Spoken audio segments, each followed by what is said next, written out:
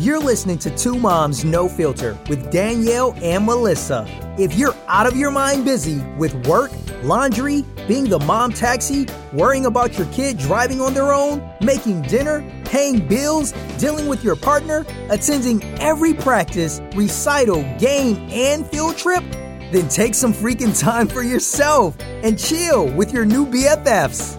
I'm Danielle, and I'm by myself, which sucks because it's much easier to have a discussion when someone else is here instead of me just talking to you. But we'll do our best, so let's get to it. This week's recap, I know that we are knee-deep into soccer, and soccer practice has been going on for the past few weeks, and Evie has already had her first scrimmage. Liz has happily moved into her dorm this past week, which moving is always a pain in the butt. And for those of you moms who have dropped your freshmen off at college, I feel you. I know how hard this is. Even though my kid is right across the street, it is still hard because I don't see her every day. I don't even see her once a week sometimes. So there that is. And one of my neighbors is, of course, mowing his lawn because it's a beautiful day outside. Fall has hit almost full force here. Not so much in the change of the colors on the leaves, because we do live in the north. We get leaf color changes. But definitely at night the temps have been in the low to mid 50s, and we're about to start dipping into the 40s here soon. So it's almost time for sweater weather. I know everybody that I work with is very excited about this. I, for one, am not. Well, I can't say I'm not excited for fall. I do love fall. I am not a pumpkin spice fan, so I can say that I find the influx of pumpkin spice everything somewhat nauseating. I went to the grocery store and there are pumpkin spice Pop-Tarts, Cheerios, of course, coffee, beverages, but now there's pumpkin spice tea, there's pumpkin spice coffee creamer, there's just pumpkin spice frickin' everything.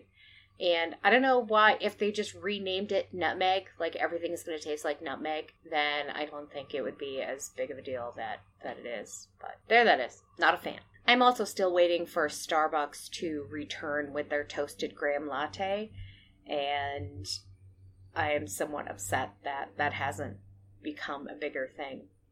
I don't know if they will bring it back, but it is literally the best thing Starbucks has, in my opinion. Anyway, so today we're going to talk about homework hacks and study tips, not necessarily in that order.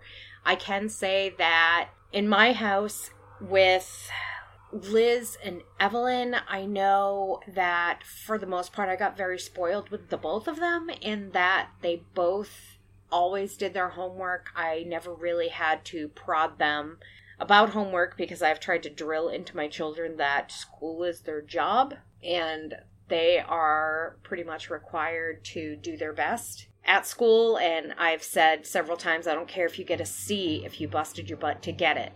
I do care if you got a C and just did it because you were screwing off or not doing the work. So with Emily, it's been a struggle. I've said it before, Emily is autistic, and she, prior to the new classifications, I guess, of autism when the DSM-5 came out, she was diagnosed as having Asperger's, and that is no longer a DSM-5 diagnosis, so everything is under this autism spectrum disorder umbrella. That said, it is sometimes very difficult for me, and I can't imagine how difficult it is for Emily to do homework. There are many days, many days, at least one day a week where it's 9 o'clock at night and I have to tell her, put the homework away, you need to brush your teeth and get ready for bed. And this is after having done homework all night long, just trying to understand it. The way she processes information is that things are very literal, they're very binary, black and white thinking. So because a lot of her math assignments are word problems, sometimes there are subtleties in those word problems that neurotypical kids can pick up on that they go right over her head sometimes. So she gets very frustrated when she reads a word problem and there's so much information in it. It's very difficult for her to just read it, break it down, and figure out what the question is actually asking her. So math takes us forever to get done. And if she's just given equations, she can blow right through them. But those word problems, they throw us for a loop. And I think this goes for all three of my children. They also have issues with writing essays. Even though Elizabeth and Evelyn have always been on the high honor roll, and they write very well, there are definite steps for improvement that they can make. Both of them have written papers that I have looked over, and they have not learned to write the way I learned how to write. And I think that a lot of the academic standards today require that kids learn several different types of essays, like an argumentative essay, a narrative essay, and a persuasive essay. For, those are three big examples. Those are the three big essays that kids will write. So there's a helicopter going over. I swear to God, I will never get an episode of this done where it's just quiet. And that's part of my own fault, because it's absolutely gorgeous out here. So, y'all have to deal with some difficulties in the noise department at least. So how is it that as parents, we can best help our kids with developing good study tips? I mean, this is basically a show for parents of preteens and teenagers. So hopefully by the time your kids are actually teens, they have some really good study tips nailed down. But there's always room for improvement there. There's always tips and tricks. And I mean, even when I went back to school in my 40s, there was a ton of things that I picked up on that I didn't have my first go round in college. So as far as studying goes, I do have a few friends and family members that are teachers. They're excellent teachers. Some of them teach high school, some of them teach middle school, and all of them, with the exception of a couple, are parents too. Of one of my longest, closest friends, Deb, is not only a high school math teacher, she has a son that she just moved into college the other day. So I wish I could be there to just give you a hug and tell you can get through this. And I know how much it sucks, but you're going to be fine. Your son's going to be fine. It's going to be okay. Deb isn't a hover parent. She's not a hover teacher either. She is the kind of person that says, this is your responsibility. This has to be kind of you-centric. This has to be led by the student or by her son. So she told me when I asked her, she said that she never really hovered over her kid or checked on his homework or made sure that things were completed because that's her son's responsibility to get done. So there's a definite benefit to making your kids more independent. That's your goal. As a parent of a teenager, your goal is to prepare them for adulthood. And you can't be the kind of parent that is going to, call the college and speak to the professor. Oh my God, that is like the worst thing you could probably do to a college student. Most professors that I know immediately lose all kinds of respect, but it's becoming more common. That's something that never would have happened when I went to college in the 1990s. Oh my God, if I was like struggling in a class and my mother called the professor, I never would have heard the end of that. That would have been a story that professor would have told forever.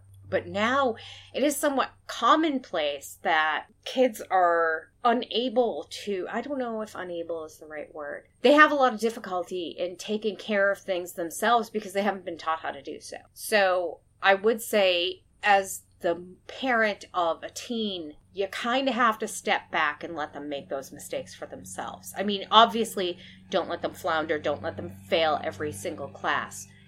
Check on them. Make sure be available. I think that's probably the biggest thing. Be available when they need help. Don't make them come and find you. If you know that they're doing their homework, say, hey, I know you're doing your homework. I'm in the kitchen if you need me, or just give me a holler. Or, if you have an upstairs and a downstairs, you can tell your kid to shoot you a text from the other room, because I guess that's what the kids do nowadays. In my house, I kind of have a rule, only because my child, even though I just talked about the whole guidance thing, my child needs more prompting than my other two kids. Emily definitely needs more prompting. If I were to try to let her take the reins right now, she just turned 13.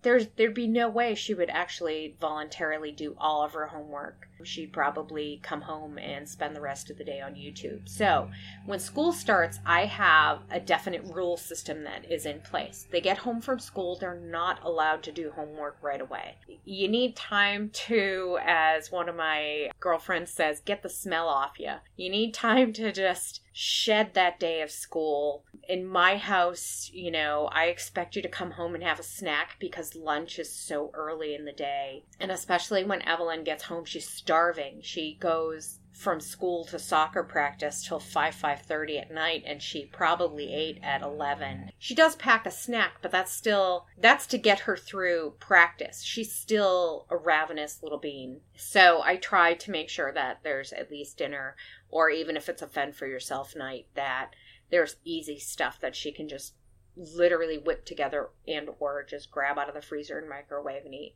So in my house, you come home, you chill out for a bit, you take your backpack off, kick your sneakers off, pet the dog, take the dog out, maybe go for a walk in the backyard or something like that with the dog, but have a snack, get all your stuff together. I usually try to limit that decompression time to about 45 minutes. So by 4 o'clock in my house, you have to start doing your homework. My kids, school gets out at like 2:45, so my kids are home for almost an hour before they have to start doing homework.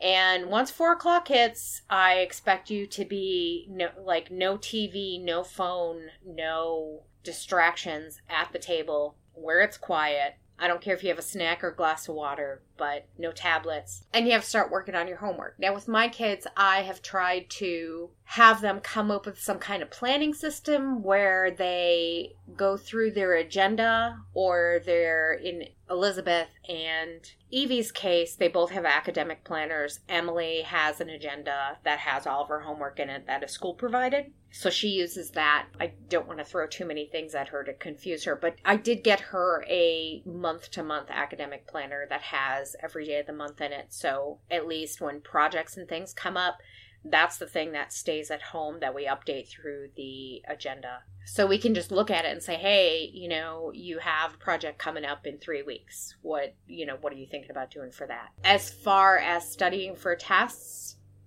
homework, I've told my kids that homework is their opportunity to practice what they learned in school and master it. So as far as study tips, my kids get a lot of test prep packets. A lot of their teachers will make a little study packet that they can work on that just reinforces the information that they're going to probably find on the test. I think the best study prep that you can do is doing homework. So I don't know what you would do if your school is a homework-free school. I know few and far between schools that do that. When I was in high school, we had a guideline that we had, I think it was 3 hours of homework for every class, or 1 hour of homework per class per day. So we were expected to do a certain number of hours of homework every day. And it was tough. I'm not going to lie. We had a packet for vocabulary, and by a packet, I mean a workbook for vocabulary alone, and it had 1,000 vocabulary words on it. Plus we had to know Greek and Latin prefixes, root words, and suffixes. So it was a lot. So you had to do that every day. And you also had to do, and depending on who you had for an English teacher, we had 4 English teachers a year. So depending on who you had, you either had a little pop quiz every day, or you had a once a week. So once a week you'd have 25 or 50 words that you had to know, plus however many Greek and Latin prefixes, suffixes, and root words that you had to know. So it was a lot. And that wasn't that wasn't anything that was really ever reviewed. If we reviewed it, it was maybe 5 minutes just to make sure. And it was usually the more intensive teachers that we had, just to make sure that you had actually done the work.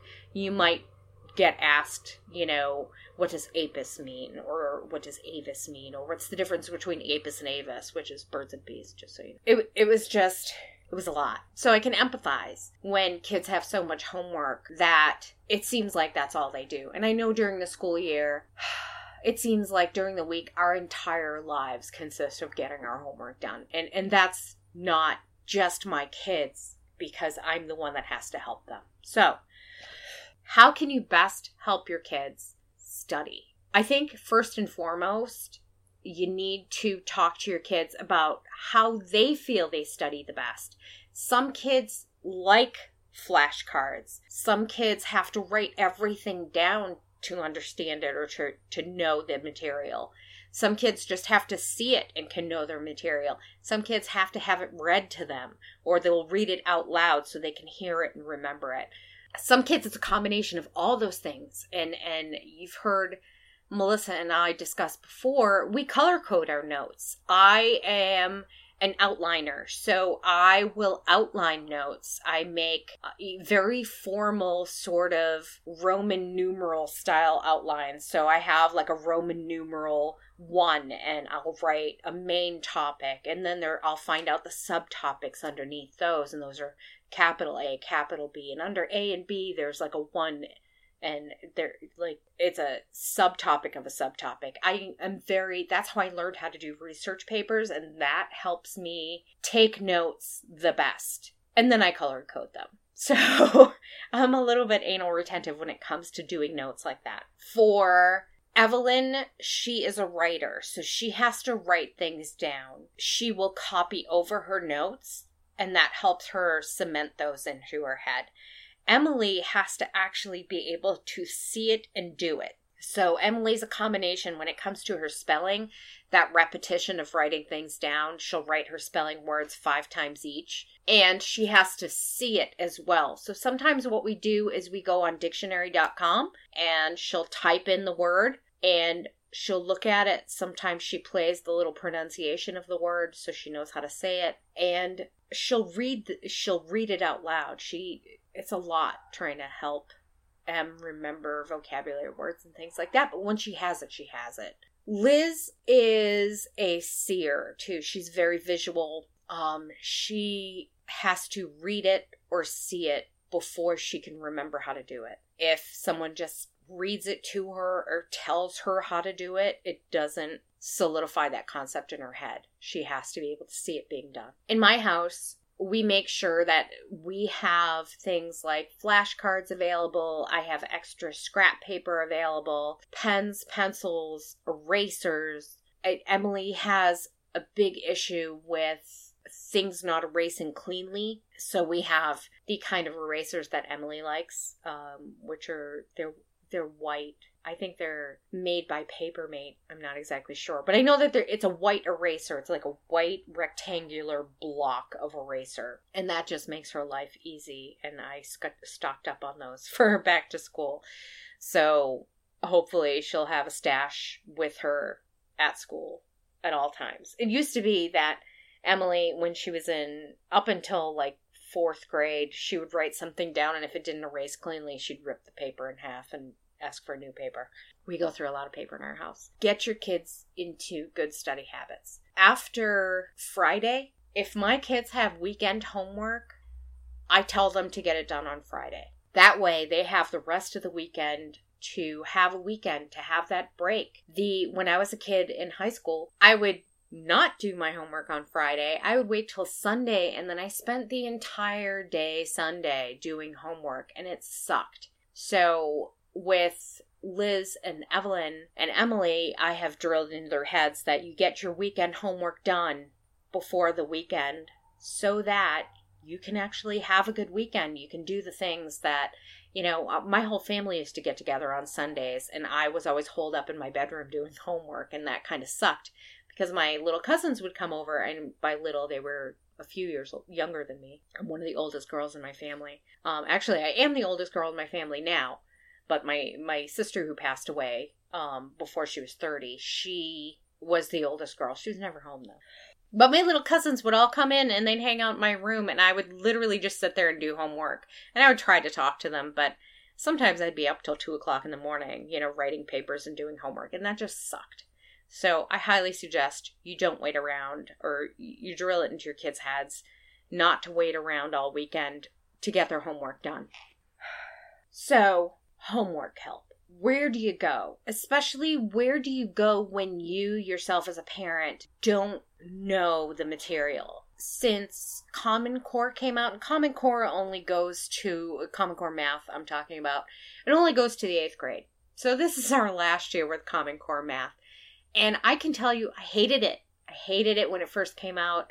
I think Evelyn was going into the 4th grade when it unrolled. Liz had it. Liz is 5 years older than Evelyn, so Liz was actually going into her freshman year. So she didn't have Common Core at all. She learned, quote unquote, the old math, which is what I learned, long division and things like that. Common Core Math, though, nobody likes change, and I was resistant to it because I didn't understand it.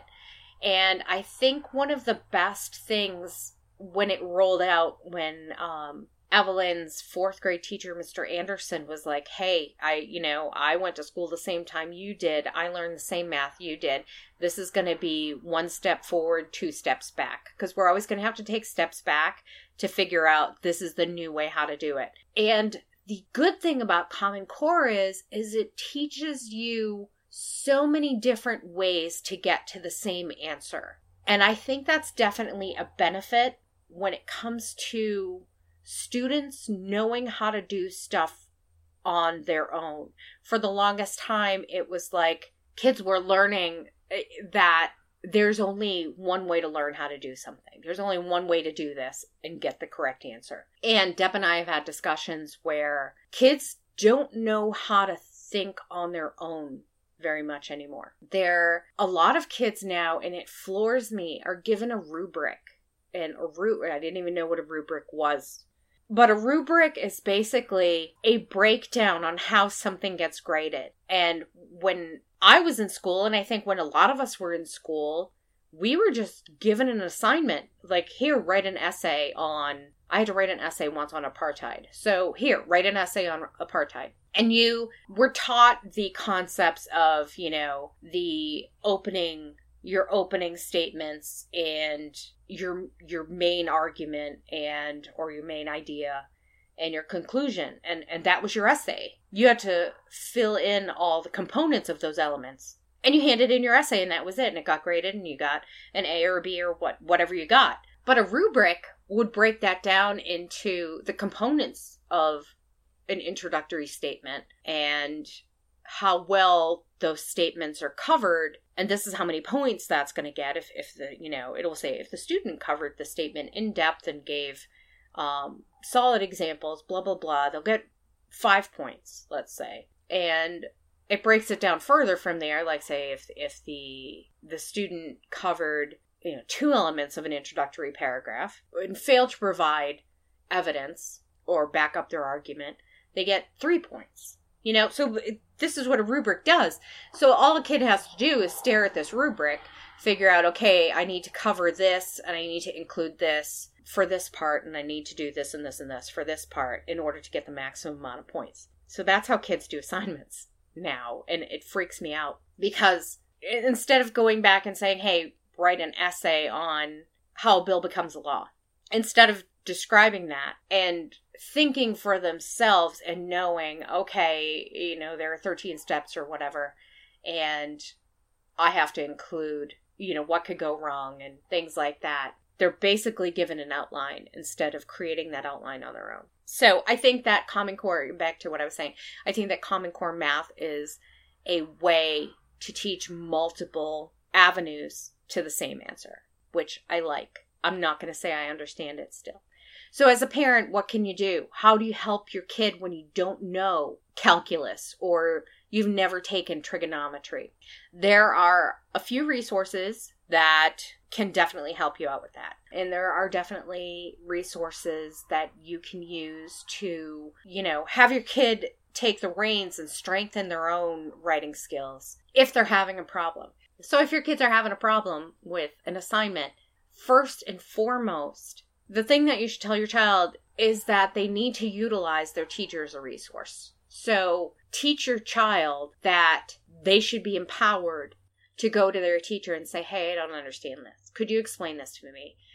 Can I stay after school? And I know staying after school sucks for some kids. And that you as a parent need to make yourself available to go pick them up if they don't drive or if they don't have an alternate means of transportation, or make arrangements for them to somehow get home from school if they stay after school for extra help. If they have a free period, if their teacher has a free period, make sure they know what that free period is and write it in their agenda or their academic planner so they always know and it's always available. And then it's their responsibility to go to that teacher to ask for that help, because teachers, you know, if you have a block class, maybe you have an hour and 20 minutes or so, but most classes are about 40 or 50 minutes long. And there isn't always that one-on-one time. And I would say before classes start in the morning, after school, during study hall, you know, during your teacher's free time or planning period or something like that, you can go and ask them, or you can stop at their desk after the bell rings and say, hey, I'm really having a lot of trouble with this. Can I meet with you so you can explain it to me? Always teach your kids that that's the best thing to do first. But let's say they do that, or let's say they're just stuck on a math problem, or let's say, you know, my teacher explained this to me and I don't understand it.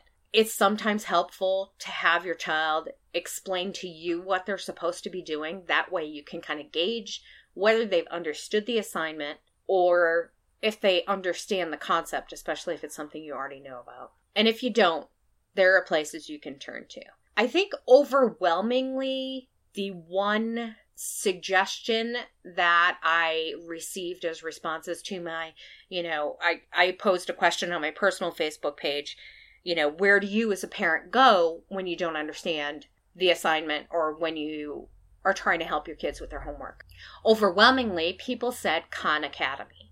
So that's Khan Academy. There is a parent dashboard that you can sign up for. Your kids have to register for the site. So if they're over 13 and they have their own email address, they can register for the site. I would highly suggest that you register on the parent dashboard. That way you can actually see what your kids what they're studying or what they're trying to understand better. There are courses that kids can take on there.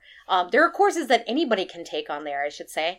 I am learning how to do HTML on Khan Academy and CSS so I can program our show's website, which we don't have yet, but that is a goal. So, well, we do, I should say, it's not that we don't have a website. We don't have a standalone website. So we do have our page through Simplecast, which is our hosting service, but it's twomomsnofilter.simplecast.com. I'll have to find that out, but I'll put a link to it, whatever.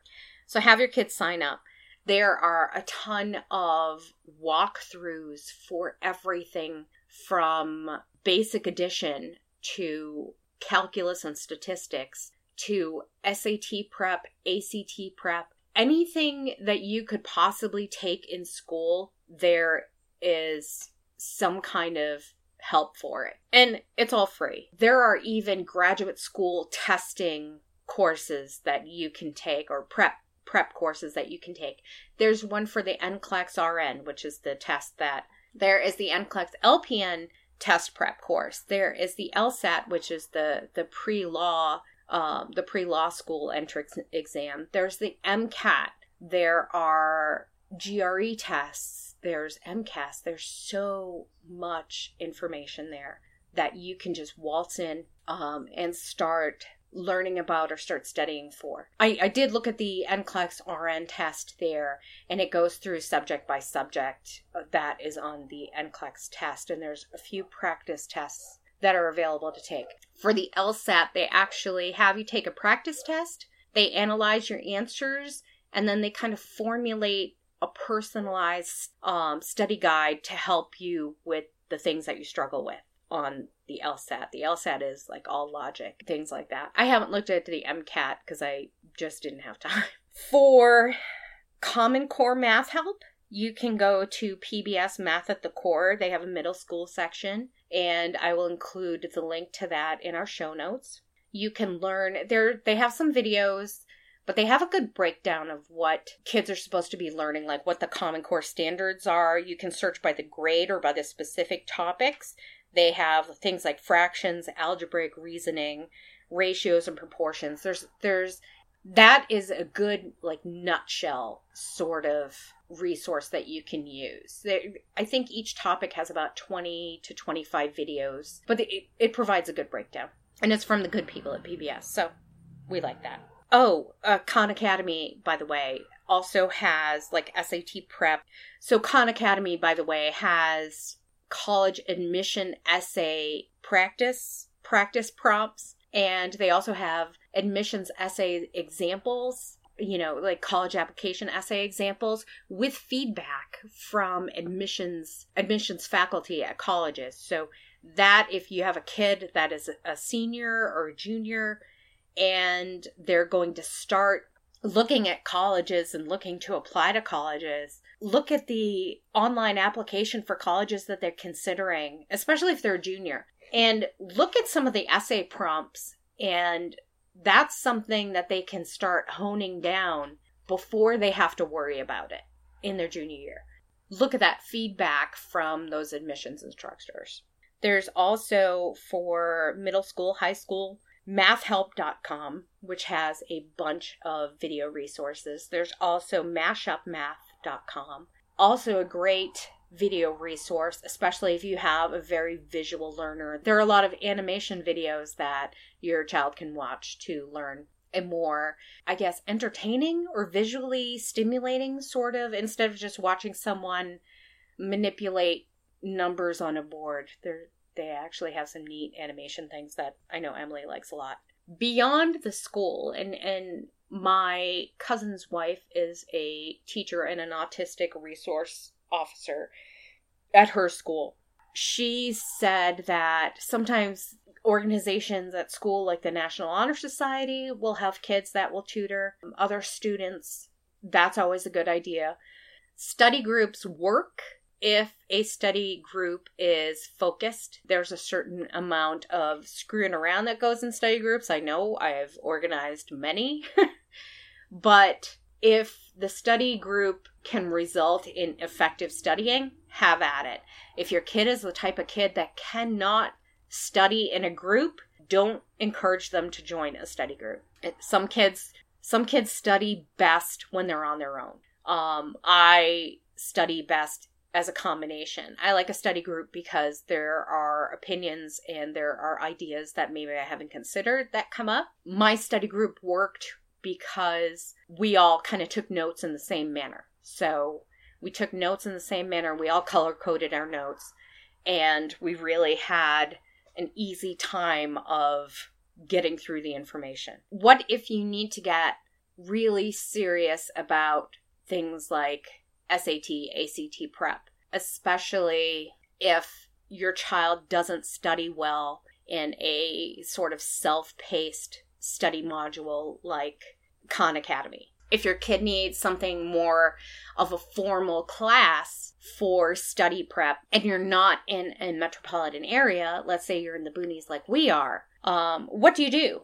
There is a tutoring program, not a program, like a tutoring opportunity online. It's called Varsity Tutor, and like I said, they're not paying us to say this, but we do recommend them. They have over 1,000 subjects, everything from pre-K to MCAT prep, and their headquarters are in St. Louis, and I know that there is kind of an online one-on-one tutoring that you can do, and pricing for that varies because it depends on where they actually get a tutor to match up your specific needs. So I did talk to them about like ESL and learning disabilities. So they would find a tutor that has background in that. So for instance, let's say my daughter who is autistic is having issues with French, they would find a tutor for you that has experience teaching autistic kids, but is also an expert in the subject that you want to learn. So they would get an expert in French to teach my child French that also has a background in learning disabilities. So something like that, I think, in my opinion, is worth its weight in gold. And even if it's something that you can only afford to do a couple times during the semester, or maybe even once a semester, sometimes that's all your kid needs to grasp a concept. They also have ESL tutors. So they'll have tutors that will tutor your child in history, in U.S. history, that is fluent in Spanish or is fluent in Russian or whatever language your kid speaks primarily at home. They have a virtual class. They're small classes. You have to log in at a specific time. It works for those of you who were college students in the digital age. It works a lot like Blackboard, but that's not the platform that they use. But there is kind of a smart board. You can see your teacher. You can see what they're doing. They can write on the board like you're in the room. They also have live tutors where, depending on where, they could come to your home and teach your kid. They could, if that's not comfortable for you, they can go to the public library and meet up with your child and you. They definitely go through the same background checks that teachers go through and things like that. But so they have those two types of tutoring. There's that one-on-one personalized tutoring. They also have test prep, which you can pay for like that package. So you can pay like $500 for SAT test prep.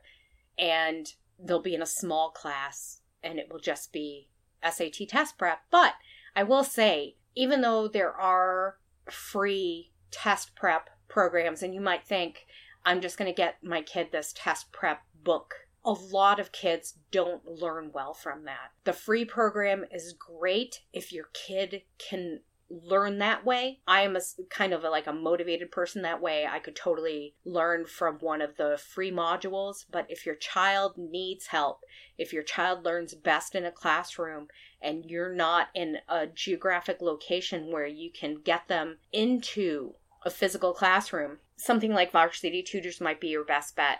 And for $500, that's steep. I know myself, I would have to save for a few months to be able to swing $500. But having a child in college, I can tell you that sometimes that SAT score can be the difference between, like, it can pay itself back in the form of private scholarships that the school gives you because you're a competitive student and they want you to attend their university. So sometimes you get thrown more scholarship money. And if shelling out $500 means that your kid could potentially qualify for a large scholarship like my oldest daughter Elizabeth has, it's called the Panther Scholarship at Pitt. It covers a lot of her tuition. It covers her room and board at school. That's in the thousands of dollars. That's almost tens of thousands of dollars. Or actually, it is tens of thousands of dollars that she will save over the course of her university study there. So that would pay itself back tenfold, minimum. No, that would pay itself back almost tenfold. So it's a lot of money. Her scholarship's worth over $8,000 a semester or $8,000 a year. So that's a lot. Some other things. I know I've talked a lot about math help and test prep. What if your kid has difficulty with writing? There are a lot of resources. I found there are a lot of resources for math help. There are much fewer resources for writing help. So things like citation help. I know towards high school and definitely in college, a lot of citations had to be done in either APA citation or MLA citation. And how do you go from learning nothing but MLA, which is what I learned when I was in high school, to APA, which is what college wanted, and I think we had like a 1-hour class on how to do APA citation. And it's horrible. There is an entire book on APA citation, and they can't even agree how to cite correctly. So what do? Probably the easiest thing you can do is to go to Citation Machine, and I put the link to that in our episode notes. Citation Machine, you can use APA Citation. There's also MLA, there's Chicago Citation, and there's something else that I don't remember that I've never heard of. And that's how that goes. But you plug in the ISBN number for the book, which is on one of those front fine print pages that shows like the publisher and the copyright date. Somewhere in there is an ISBN number. If you don't have the ISBN number, if you can't search it by ISBN number, you can put in the title and the author and all that good stuff and the edition, and it will actually make a citation for you that, well, it will make a citation for your child that they can, not only get used to what the format should look like, and they still have to double check it. I will say, always double check this stuff. But they can just cut it and paste it into their word processing document and add it to their paper. It will also help with cover pages, bibliography, things like that. I personally use Grammarly, which is an extension application that you can add to Google Chrome or whatever word processor you use. My Grammarly app actually covers everything. So anything that I'm typing on my computer gets kind of grammar checked and spell checked by Grammarly. I will say it is not always correct. It doesn't always understand the context that I'm putting things in sometimes. It wants to hyphenate everything, it seems. But it's a good guideline for, hey, I might need to look at the rule for this. I would also highly suggest, if you have a child in high school, that you get the book Strunk and White Elements of Style, or you can get Eats, Shoots, and Leaves. And I can't remember who wrote that, but they're both kind of grammar writing style manuals. Extremely handy. They're pretty cheap. I think they're under $10. Strunk and White Elements of Style, we were required to have, I think, as seniors in high school, or we had to have it as freshmen in high school in the 90s. But it's always a good reference to be able to look up rules for commas and dangling participles and things like that. So that's always handy to have around. You might think spell check on like Word gets everything. It does not.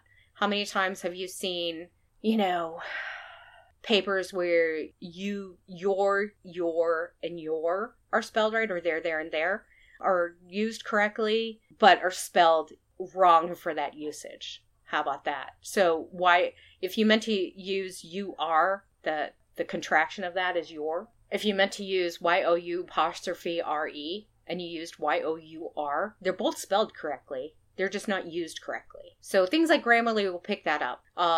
Most of the time.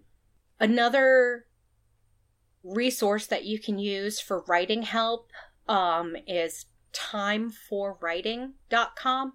It is time, the number 4, writing, which drives me crazy, .com. And that has a lot of writing prompts. It has a lot of how to, craft certain kinds of sentences and elementary grammar, high school, middle school grammar, starting with hooks for essays, ending with a cliffhanger, developing typing skills, painting a word picture, things like that, compound sentences, types of sentences, concluding sentences, topic sentences. There's a lot of information. There's also a course on SAT essay writing. It's all free. Have at it. Go look at it. Melissa and I were going to discuss what to do when your child is having problems with teachers at school, or you and a teacher butt heads. We've decided to actually make that a standalone episode. So that is going to be our back to school part 4 episode next week. And we'll have that discussion. We might have some input from some teachers that we know. We're working on that still. But we definitely wanted to not just give you a 5-minute rundown on, hey, these are the things that you can do if you're having issues with teachers.